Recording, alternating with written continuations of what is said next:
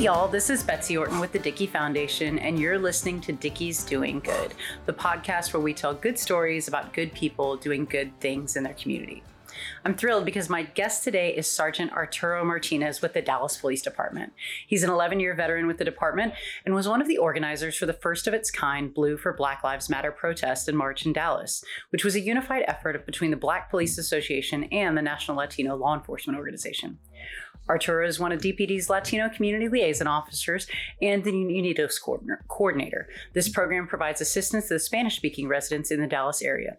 He's also on the board of the directors for the National Latino Law Enforcement Organization Greater Dallas Chapter.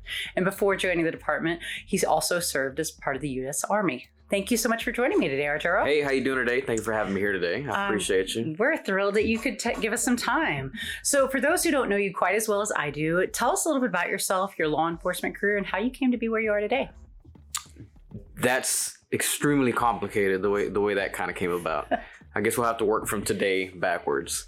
Right now, I'm a sergeant in patrol, Northeast Substation. I promoted back in August of 2020. Congratulations. I appreciate it. Yeah. So but right before that, I was a detective / senior corporal. It's kind of the same rank. It's just different because one detects stuff. Right.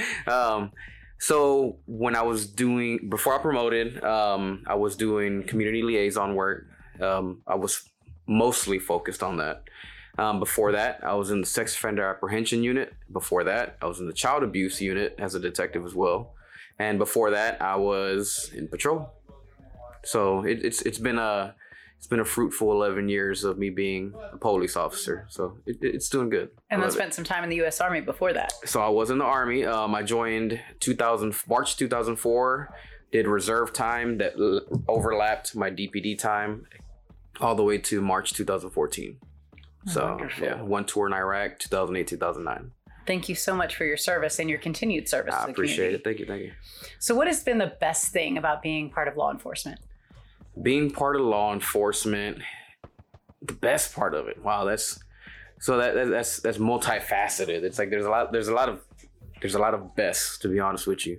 One of the best ones though is just kind of being able to be on the other side of the truth. Does that make any sense? Explain a little bit. On the other side of the truth. You know, there's multiple sides of everybody's truths. And being a police officer and still being a part of the community and being from the community and still living in the community, I get to hear and see everybody's truths. And when I say the other side, well, if you're on one side, the other side is the other side. And if you're on the other side, the other side is the other side. So I get to see every single aspect of all life, whether something is base as daily living all the way to criminal, to legislative, political aspects of all life. I get to see it. I get to be a part of it, and I get to play it, play the game, I guess. Well, it's like you say, there's three sides to every story. There's he said, she said, and the truth. Yeah. And I get to hear all of it. And it's been fun. I get to be a part of it, and I get to navigate that the best way I see fit to get where I need to be for my people and myself, obviously, family, friends. Absolutely. So, and I know it's a complex way to say it, but that's just what I believe. Yeah. That's a perfectly good answer. Yeah. So what do you think is the most misunderstood thing about law enforcement? Misunderstood thing about law enforcement. That's a complex one too. So it's kind of the same as my previous answer, almost, to be honest with you. We have trouble explaining our truth, right?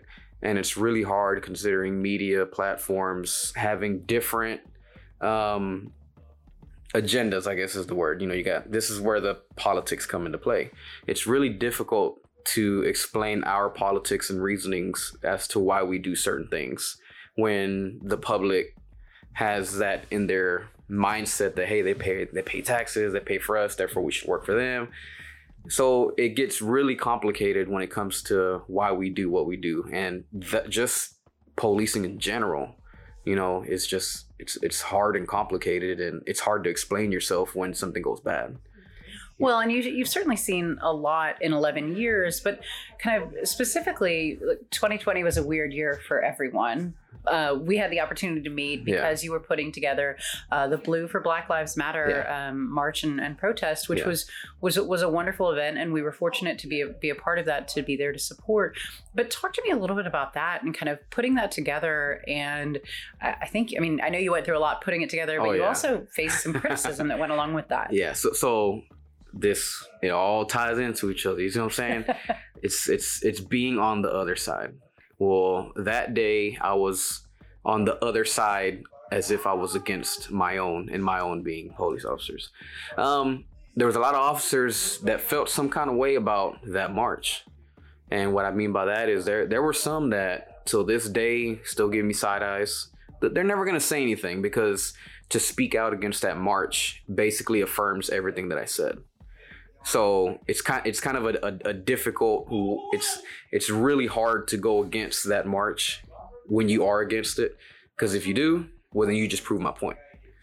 You see, so there's the difficulty in that, but you can see it and you can feel it a lot. And that was hard to go against, other officers, because, at the end of the day, I'm still a cop and I still believe in law and order and all that fun stuff. But I also believe in my people and what the true message and what it is that police officers are here to do.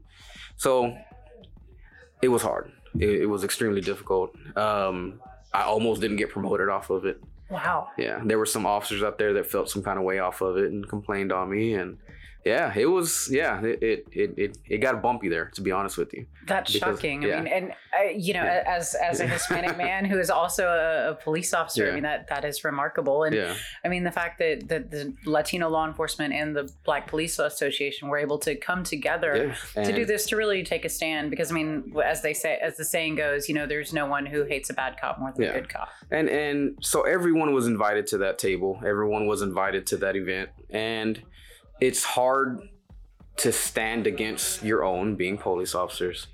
But at the same time, there was other officers, mainly minority officers, brown and Black officers, that 100% supported it. And you saw it. You saw the people marching with us.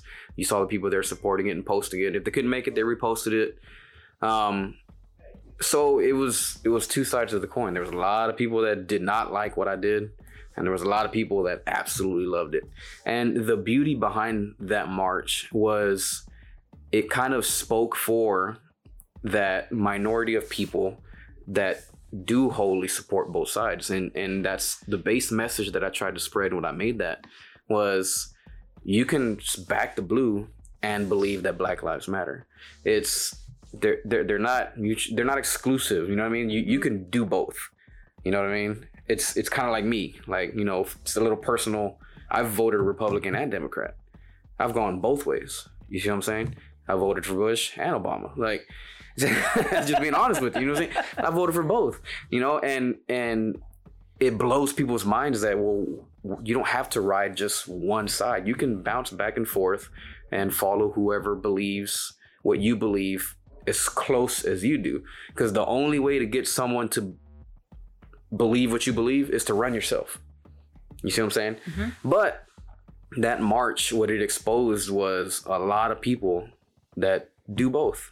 And it's unfortunate that I don't say they, but it's unfortunate that there are people out there that don't have that voice, that what do you call it? The bullhorn that can speak up on that, because they get chastised by both sides. And a lot of people have that mindset when they're too far to the left and too far to the right, and they say things like, well, if you're not with me, you're against me. And you've got both sides saying the same thing. So that alienates a large group of people that are like, well, I kind of believe in both sides. Like they both matter to me. So they just kind of stay quiet in the background and don't really follow either one. And that march really, it allowed a lot of people to expose themselves, say, hey, I back blue and I believe Black Lives Matter. And I do understand the arguments that people had behind that march. The Back the Blue side, the hardcore, let me call it hardcore Back the Blues, hardcore Back the Blues, Thin Blue Line people. They were like, well, Black Lives Matter it's a far left association and they believe in abolishing police. And I was like, oh, hold on. There's a difference between the ideology that Black Lives Matter, and there's a difference between that and Black Lives Matter LLC. Those are two completely different entities. One is ideology. The other one is is a platform. It's a physical entity that you can mail something to. The other one is just an idea. And I believe the problem with that, when it comes to vernacular and stuff like that, people have a hard time differentiating between the two. And even in Black Lives Matter LLC, they spoke out and they're like, "Whoa, you don't march for us." And I was like, "Nah, calm down." Like, it's So they reached out to you about the march. They didn't. People that kind of what's the word? They follow them. Like, I wouldn't call it, they weren't representatives. People from the top didn't reach out. It was just people that support, you know, the entity. They're like, "Well, we don't support you." It's like, "Oh, that's fine. That's perfectly fine." But you can't sit there and trademark a whole phrase. You know what I mean? Like, it's like somebody going out there and trademarking "all lives matter." It's like, all right, y'all are, so here we go. You know, you're going to get a trademark Back to Blue now. You're going to trademark the, like, you know, so, and then so those people, they're the ones that kind of reached out and they commented on my stuff and they're like, "Well, we don't support you. If you really want to help us, then help us abolish the police." I was like, "Oh, here we go. You're too far, man. You've gone too far that way. You need to come back towards the middle and let's talk." Well, and I mean, to your point, that's where we are. I'm trying to bring everybody in. It's like, all right, you're too far that way. Hey, you on the other side, you're too far that way.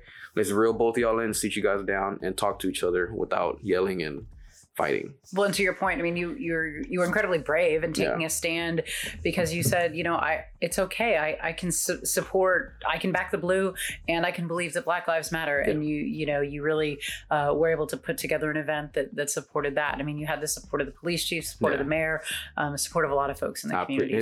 And I appreciated it, you know, and it proved my point. Like I said, and to speak out against it proves the points that I was talking about. And there was, like I said, there's people out there that complained on me about it. I almost didn't get promoted off of it.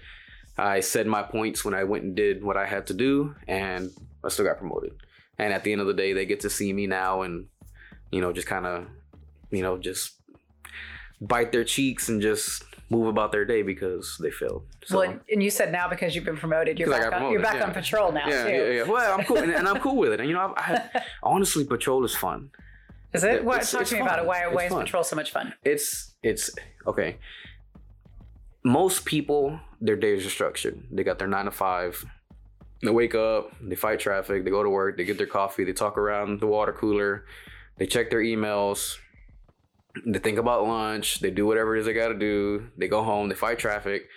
It's very structured. Every day is the same. It gets boring. You know, you're dealing with office politics, et cetera, et cetera, et cetera. Being in patrol it's an adventure. You know, every day's different. Every day's the same in the aspect that it's structured. When I get here, I do detail, I get in my car and I go out. Now that's where the fun part is. Because you go out there and one day it's wrecks all day. Another day it's running and gunning, shooting, stabbings, you know, active shooters. Another day it's boring and there's nothing going on. And it just, every day's different, you know. Just, you know, was it yesterday? I worked a shooting and it happened early on in the shift. Next thing you know, it's 7:30, it's time to go home. And I was like, oh, wow, it's time to go home. It's like, it just, every day's different. It moves fast. The only bad thing about that is it kind of moves too fast. You know, my days and weeks kind of jumble into each other. So you hear me talking about the other day, and the other day is actually like 6 months ago. They're like, "Oh yeah, man, the other day I had this one deal." And then they're like, "Oh, when was that?" It's like, like back in December, I think. It's like, dude, that was 5 months ago. What are you talking about the other day? And that's the only bad thing about being that fast paced. But patrol was fun. You know, you go out there and you're legitimately helping people. And one day the criminal's, you know, the criminal, and the next day the criminal's, you're complaining because he got robbed by someone else. And it's just every day is different. It's a blast, honestly. And, you know, you're really out there helping people, you know, absolutely. And you can really do what you want. You know, if you're, you know, there's guys out there that a lot of times people don't understand this about Dallas PD and most cops in general, is we all have the catalyst that brought us to where we're at. There's guys out there, you know, maybe they have an uncle, brother, sister, mom, parent, family member, they got killed by a DWI driver. Well, now all they do and their whole purpose of living and being a cop is to do DUIs every single day. And all they do is hunt down DUIs. there's guys like that. There are guys out there that their passion is dogs, and they take all the animal control calls, and they go out there. Like, I have 2 of those on my Facebook. Every stray dog they come across, they put them in the squad car and they drive them to SPCA. Like, and there are guys like that. They have their what they love, and they get to go out there and actually do something about it. Now, obviously, it's, you're picking one grape at a time in the grapevine, but it's still, you do it enough, you still got a whole bushel, right? You still got enough to eat yourself and have something to show for it. You'll never pick the whole grapevine, but you'll still have you'll have your bunch, right? So, and that's how a lot of these guys act. You do 1 call a day, 1 at a time, 1 dog a day, 1 DUI, 1 sex offender, 1 murderer, 1 dope fiend, 1 dope boy. It's 1 at a time, and that's the beauty of patrol that a lot of guys don't see. They don't see the big picture. All they see is what they're doing in front of them, and they don't pay attention to anybody else. So sometimes you just got to open their eyes, and you got to explain that to them. Like, hey man, you're making a difference. You don't realize it. You just don't see it. So what's your catalyst? What's your passion? My catalyst. All right. So my catalyst, I'm born and raised in Oak Cliff. My catalyst, can we curse? No, I'm not going to curse. I'm not going to curse today. So my catalyst, I was 17 years old. And this is all going to tie back to Blue for Black Lives Matter. So 17 years old, prior to December of 2000, what year was this? What year was I 17? It was like 2004, I guess. 2003, 2004. So young. Right, yeah. So whenever that was, right? So December of 2004. No, it actually had to be 2003 because I joined the Army March 2004. So December 2003, I was 17. Prior to that date, whatever that date was, I was on the wrong side of the law. It was 100% F the police. That's who I was. That's what it was all about. I did my good grades. I showed out for my mom. But when my mom left me at school, it was a light switch. It was a whole different person. And so that's where I was growing up. I was that kid. It's funny because on the board of ANLAO, the National Latino Law Enforcement, there are 2 officers they're both sergeants, but they used to work at the schools when I went to school there, right? So I poke them all the time, and I'm like, man, Rocky, I don't know how many times you sprayed me while I was in high school. OC sprayed, like, because we were fighting. I don't know how many times you sprayed me, man. Same thing with George. Man, I don't know how many times you jacked me up when I was in high school. And, and looking at it now we're colleagues, and now we're friends, and this and that. But 20 years ago, I was that kid that they were chasing after. Well, come December 2003, there was a white officer who pulled us over, and we were doing stuff we weren't supposed to do. And the story's funny. It's funny if you can see it, but back then they had, I don't even know what to call them. I think they're called, I don't know what they're called. They're not asps, they're not batons, but they're like an L-shaped stick. It was a long wooden stick. Mm-hmm. I'm not really sure what they're called. Whatever they're called. I think they're called asp. I don't know.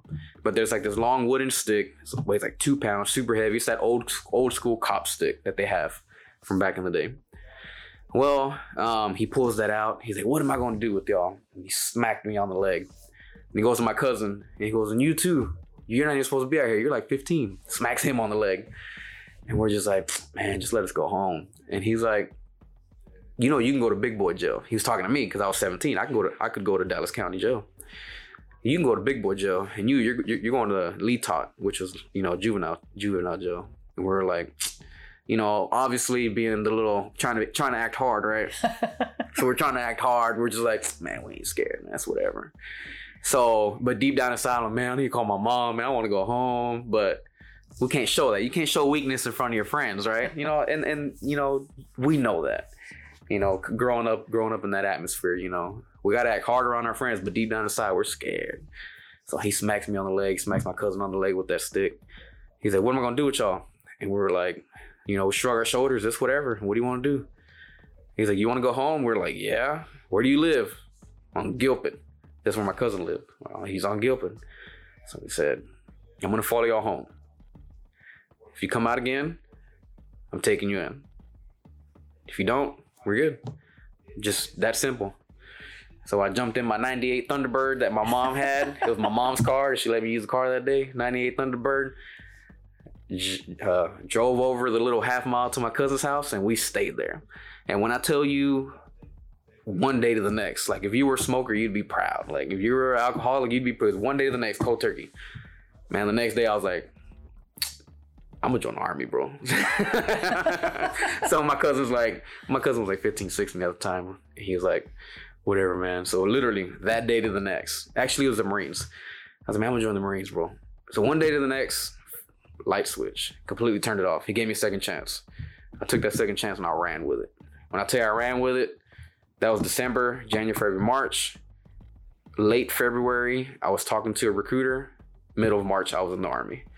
But the way that happened was I wanted to be a Marine, but the Marine recruiter wouldn't talk to me because at the time, white tee, I was wearing baggy jeans, Air Force Ones. I look like a little thug. I'm not gonna lie. I look like a little thug. I was a little hoodlum. I go to the Marine recruiter with my fade and my design in my hair and my edge up. I had my fade, my design in my hair, my edge up, white tee, baggy jeans, and my Air Force Ones. I'm talking to this recruiter like, hey man, I want to join the Marines. And he's looking at me and I'm looking at him and he's like, let me go talk to these jocks. So he goes back and talks to the football players and the basketball guys. I go over to the Army guy and he's super nonchalant. He's like, you want to join? And I was like, yeah. He's like, all right, when? Soon? All right. 2 weeks later, I'm in the Army. Like it was that, I'm telling you, I was the easiest recruiter of all time. Like, it sounds like it. You really flipped that switch and turned over a new leaf. One day to the next. So I was in the Army and, I did that. And then I get home, I come back from Iraq, all that fun stuff. And sure enough, there was about that year-long period of unemployment. And I had always wanted to be a cop based off of that interaction that I had with that officer that gave me the second chance, right? So I was like, man, maybe I should be a cop. At the time, they didn't make the greatest money. And I was like, well, it's still way more money than I've ever had, right? It didn't matter to me because, that was still higher than anyone I knew ever made. Paycheck's a paycheck. Yeah. So, yeah. So back then, they were like, man, they don't make nothing. I was like, shoot, more than my dad makes. What are you talking about, right? So it was nothing to me. So it was all my eggs in one basket. DPD. I'm from Oak Cliff. Why not patrol Oak Cliff? Later on, I come to find out it doesn't work like that. You don't get to go where you want. You go where they send you. So I found that out the hard way a year and a half later. But yeah, so sure enough, I joined up like, I want to patrol Oak Cliff and, let's make a difference. Let's see if I can, do something different. Growing up, I wanted to be a homicide detective, because I knew, my first time my house got shut up, I was 5 years old. That was the first time I was in a drive-by at the age of 5. Yeah. And you just said first time. First time. Yeah, that was the first one. That's the first one. Wow. So from that point forward, all the way until 18, 19, even now, I've known someone every year to get killed, whether it was homicide or get raped or get robbed or get burglarized. I've always known someone every year, something terrible went down, right? So, I want to be a homicide detective. Well, that turned into, I want to be a child abuse detective because that was more personal to me than homicide, honestly, because I knew more people growing up being abused than I did being murdered. Abuse was rampant. It was like every few weeks I learned about someone new. Oh, her uncle raped her. That's why she's in the counselor's office. Like, you see what I'm saying? And that's just the atmosphere that we grew up in. Whereas on homicide, it was like one every so often, every few weeks, every few months, we knew someone new. Hey man,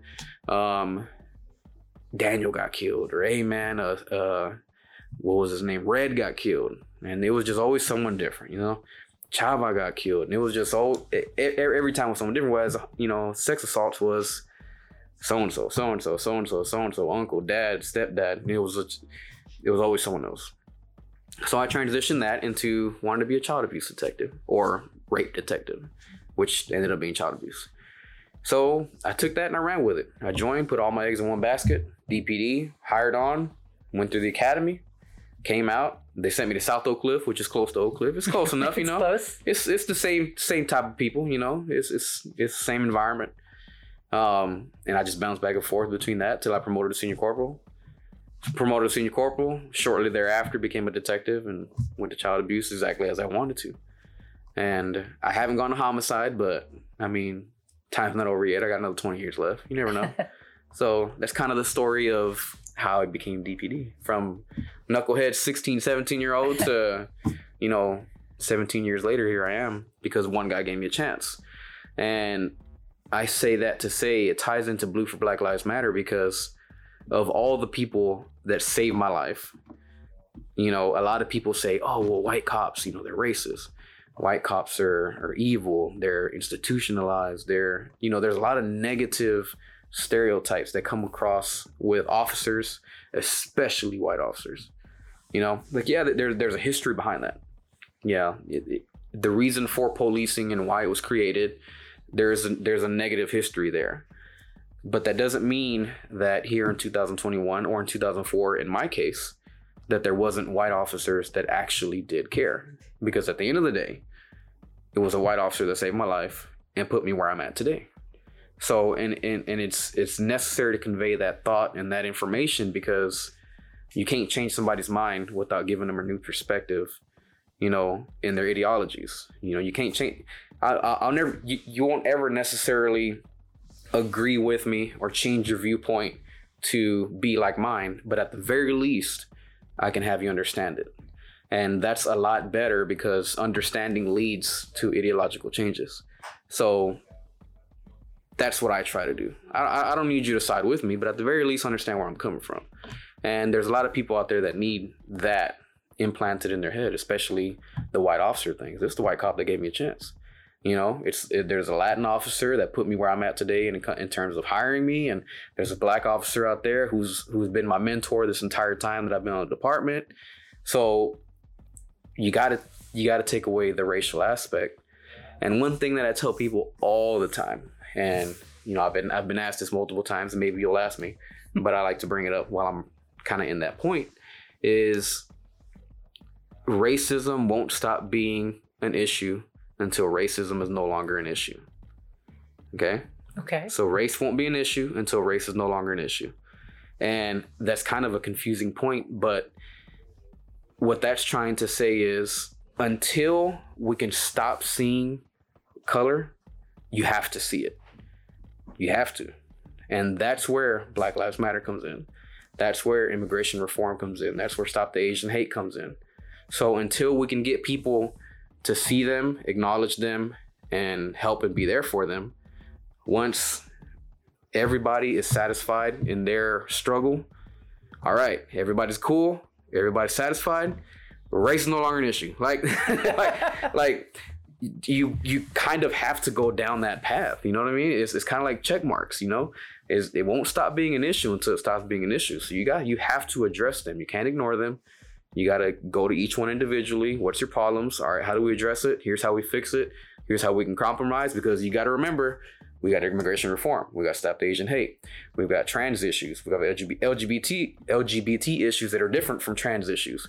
So you have to sit there and acknowledge everybody's plight first before we can stop and say, all right, is everybody cool? Cool? Race is no longer an issue. We won, right? Now, whenever that happens, we're good. But until then, race is an issue, and you have to address it. Thanks so much for listening to the first part of my interview with Sergeant Arturo Martinez with the Dallas Police Department. Please tune in next week to hear the second part of our interview. If you want more information about the Dickey Foundation, feel free to visit thedickeyfoundation.org. And if you want more information about some of our great owners and the great stories they're doing, please visit dickeys.com. We look forward to seeing you next week, where we'll continue sharing the good stories of good people doing good things in our community.